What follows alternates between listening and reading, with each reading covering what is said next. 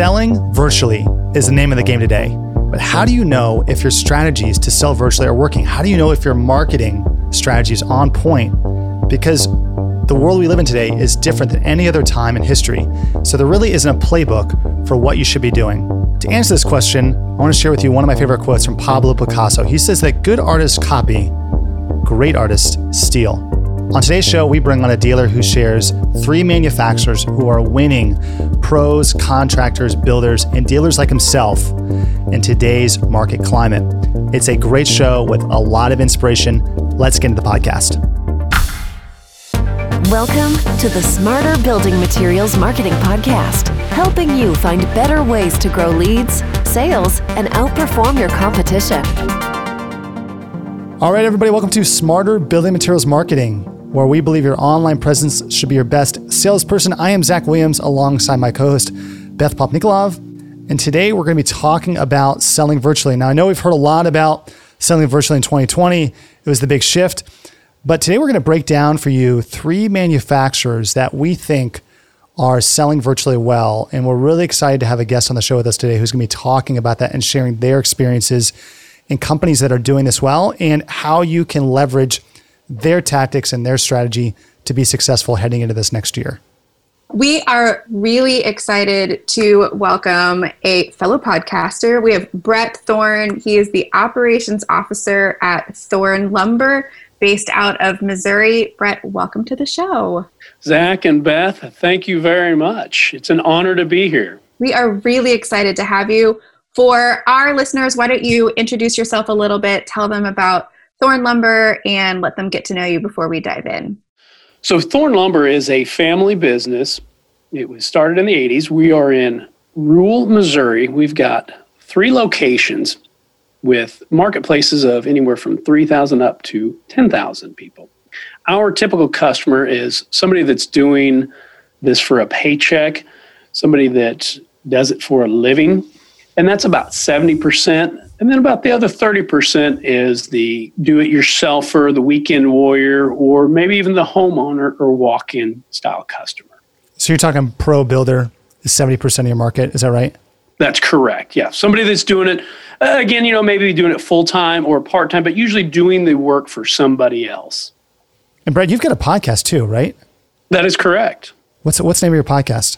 It is the Building the Future podcast. And what do you all talk about there?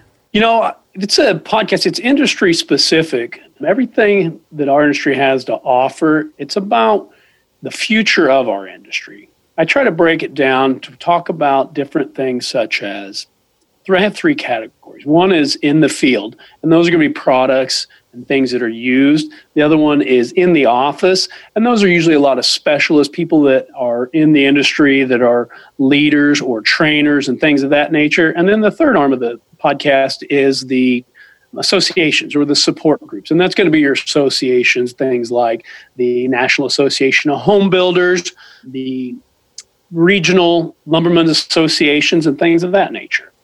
And the podcast is really geared towards the industry, helping grow the industry. I think podcasting is a great way to learn and to educate.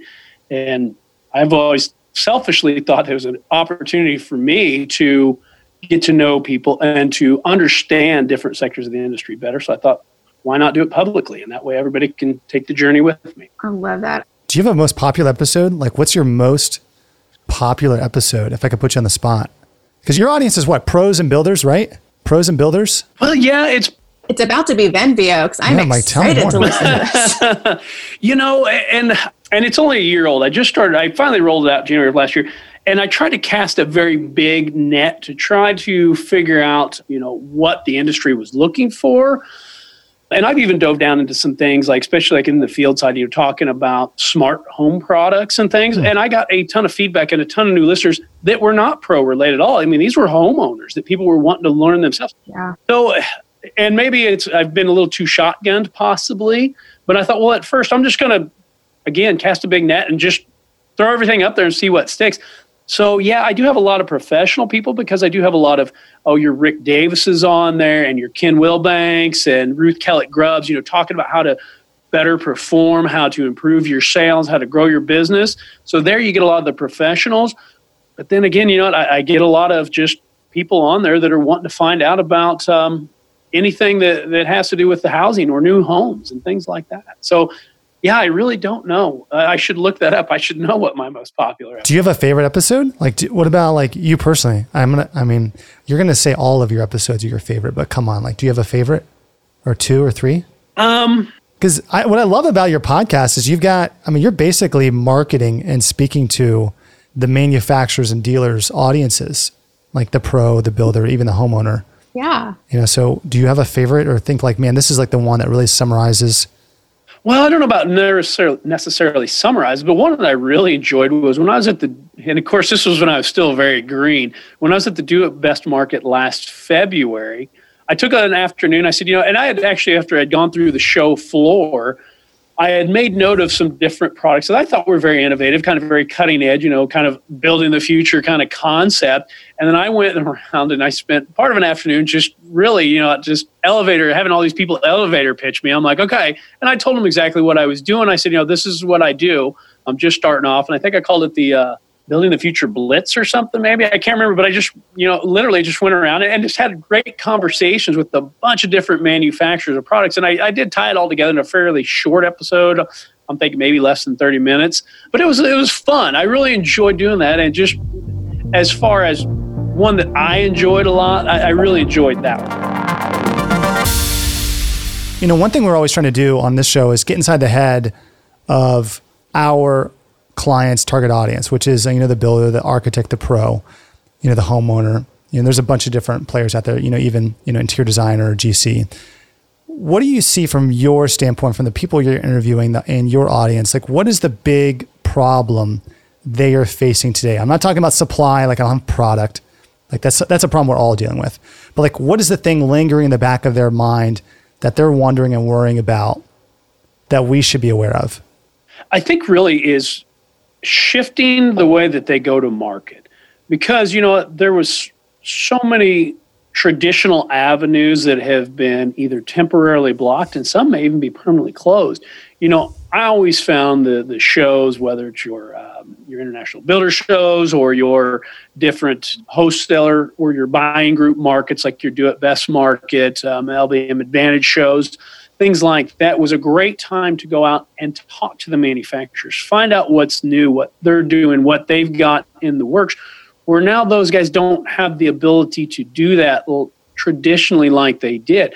So I think that probably one of their biggest struggles could be is, how do they get that information out? How do they take that audience that and let's face it, they've got, a lot of them have a pretty good collective audience, but they're going to have to market to them a different way. They're going to have to connect with them a different way. I think the manufacturer's problem was, getting how to shift how they get their product to the market or get in front of their customers at a different angle.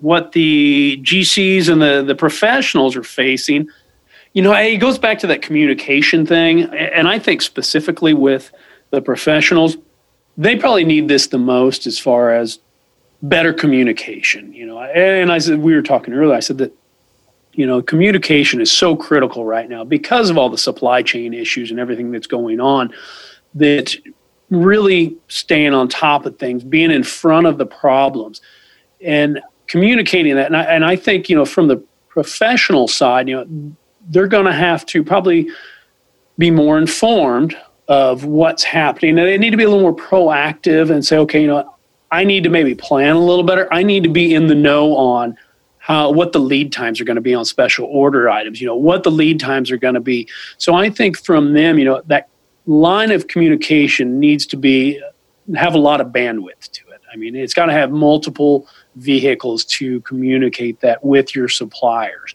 taking advantage of Zoom, FaceTime, all of that, using every resource you can to be proactive in your projects and to stay ahead of the issues that everybody's facing. Brett, I think that's really interesting. You're bringing up the communication point. I'd love to know from your vantage point over the last year, as things have shifted, there's been more focus online. How, or if I can ask you, who, from a manufacturer standpoint, has not only supported you well with communication, but really done a good job shifting their focus to selling virtually to help you as the dealer, and then by extension, your customers really be supported? A couple examples that come to mind for the virtual presence is Milwaukee is one that I think has done a very good job on their virtual presence and keeping up with everything they've got going on with new product launches, and really do a phenomenal job in involving the dealers and the end users of what's out there and what's to come, and keeping everybody tied in on their product lines. Another one I think of is Simpson Strong-Tie. They've got a lot of online presence and a lot of tutorial videos, and they've even got users in the field showing their products being used and demoing the different things that can be done with their products. One more that I think of is Mid-Am Building Supply, which is more of a regional wholesaler.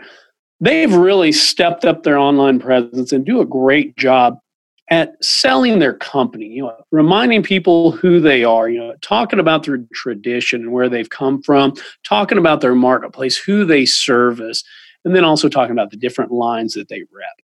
I love hearing about regional companies getting on board with technology. I think especially it's just such an important call out to say, like, even in smaller rural communities, that those are necessary to help us keep connected and to help from an exposure standpoint. I think we were talking a little bit earlier about how do manufacturers continue to get in front of people without trade shows, which is a question that a lot of manufacturers are having to ask themselves and absolutely asking us. And while, social media it's not the solution for everything, but certainly gives you that ability to have some good exposure and create that sense of community that's so important in our industry. I love that. I'm going to put you on the spot here, Brett. I'm just pulling up Simpson Strong-Tie's YouTube channel. Mm-hmm. For our listeners, I'm sharing my screen. They have a ton of how-to videos. Like, to me, this feels like if you're thinking about 2021, like, where should you be investing? It's like you can't go on the job site, at least right now, like you once could. How-to videos are so important. Like, I'm looking at their videos here. They've got 10,000 videos about like how, like, build a stronger deck, guard post connections. Like, it's a 2-minute video. It's got 10,000 views. It's something people want to know. And I think, if I can ask you, like, what are they doing? Are they sending you these videos? Or are you just seeing this come up on social media? Like, what are they doing specifically? You're like, man, this is really smart from their standpoint that they're doing. So I've seen it both ways. We do get some videos from, there's one there, how to build a pergola with outdoor accents. So that's a actual builder there using their products. That's kind of one of them I refer to where, they've got people in the field that are using that stuff. Now, some of it is through email marketing and things, but a lot of it, I see it scrolling through LinkedIn. I see it when I'm scrolling through Facebook and some of the other stuff, where just a lot of their product tutorials are coming up. And of course, I understand that, yes, the algorithms are designed to do that, to keep you connected to the things that you've clicked on before, the things that you've spent time on. But I think they do a good job of really especially on the how-to side. Yeah, they have they do a great job at going through like the small minutia questions people have. Like, if I look at this, like how to select a fastener, build a stronger deck board connections, stair stringer and tread connections, guard post connections. It's like small, micro little questions people have that might not get a ton of views, but certain ones like stair and stringer like connections, 26,000 views. Now, granted, like, this is for a very specific audience set, but every single manufacturer has questions like this, especially from the installer end, that are really important because let's say you're even in the commercial space and you don't target residential construction. It's really important for you to be educating your audience about how to install or use your product so that your product doesn't get wrecked from the spec because that installer or that pro isn't familiar with it and you don't have the content out there to support it. But I like what you're saying, Brett, is that not only are they creating that content visually and from a video format, but they're also putting on social media. They've got an email strategy as well to support that. And I think it's good inspiration for any manufacturer out there who's trying to find ways to not only engage and provide value, but do it in a way that people actually want it. Like, it's not promo centric, it's value centric. these are really great examples. If you're thinking about your relationships with manufacturers going into 2021, and you're thinking about continuing to serve your customers and your community in a year that looks like it's going to shape up to be rather unpredictable, what would you want from a manufacturer? If you could sit down your manufacturer suppliers and say, hey, as we go into this next year, I'm really going to need you guys to give me X, Y, and Z so that I can help my customers and help my community. What would that thing be? Product? I think probably, yes, product. Exactly. Right. My job. And that's the end of the show. You know, with everything that's going on in the industry, you know, with the chaos that is still ensuing because of, you know, the high demand, the low supply, I think probably what we need the most from the manufacturers is we need information, but we need efficiency. We really do. I think, you know, everybody is so busy right now that, perfect example, you know, we talked about the trade shows and things, you know, that aren't happening, which, you know, let's face it, a lot of people wouldn't have time for a trade show right now anyways because of how crazy the market is. So, I mean, I still need that information, but I need it streamlined. I really do. So what does that look like? Like, what do you want? Like, you want an email? You want chat? Like, what is, you want a text message? Like, what does it look like? I think, you know, things like chat are probably very good. You know, that way I can submit what it is I need, and then hopefully I can have somebody respond back to me right there to where I can get my information where I'm not waiting or I'm not having to come back and check email later. So I think chat would be a very streamlined way to do that. Obviously, phone is very simple. You can always call them. I think when it goes back to the new product launches and stuff, like I said before, I think they did a phenomenal job with that. You know, short little, you know, video segments, you know, they had them all scheduled, but then they're obviously you recorded, you could go back and watch them later. But they said, okay, you know, here's going to be product launches for XYZ categories, and this is the date of it. So then you can kind of go and watch at your leisure and know, okay, these are the different products that are going to be coming out. So I thought that was a phenomenal thing to where it was very streamlined. I got the information I needed, so I knew what was going to be changing on the platforms, you know, different categories they were going to be going into. But I thought that was a very good way to do that. You know, but I think that goes hand in hand with what you're saying about streamlining communication, which they're streamlining education. It's on demand. They're like, hey, here it is. Take it when you want it. Versus like, let's schedule a time. Let's go through these things. It's just trying to put out as much information as possible to make sure that the consumer or your audience gets that information quickly. I mean, you were talking about this before we got on the show, how good of a job Milwaukee has done over the last decade at taking market share. I mean, they were really well positioned for the pandemic because of all of their digital assets and their focus on online communication, right? Mm-hmm.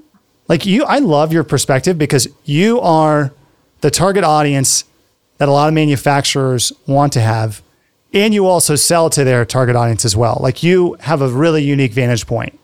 And so if there's like one piece of advice you would give a manufacturer heading into this year, what would you tell them? I'm going to fall back on that communication piece. You know, be very deliberate with your message.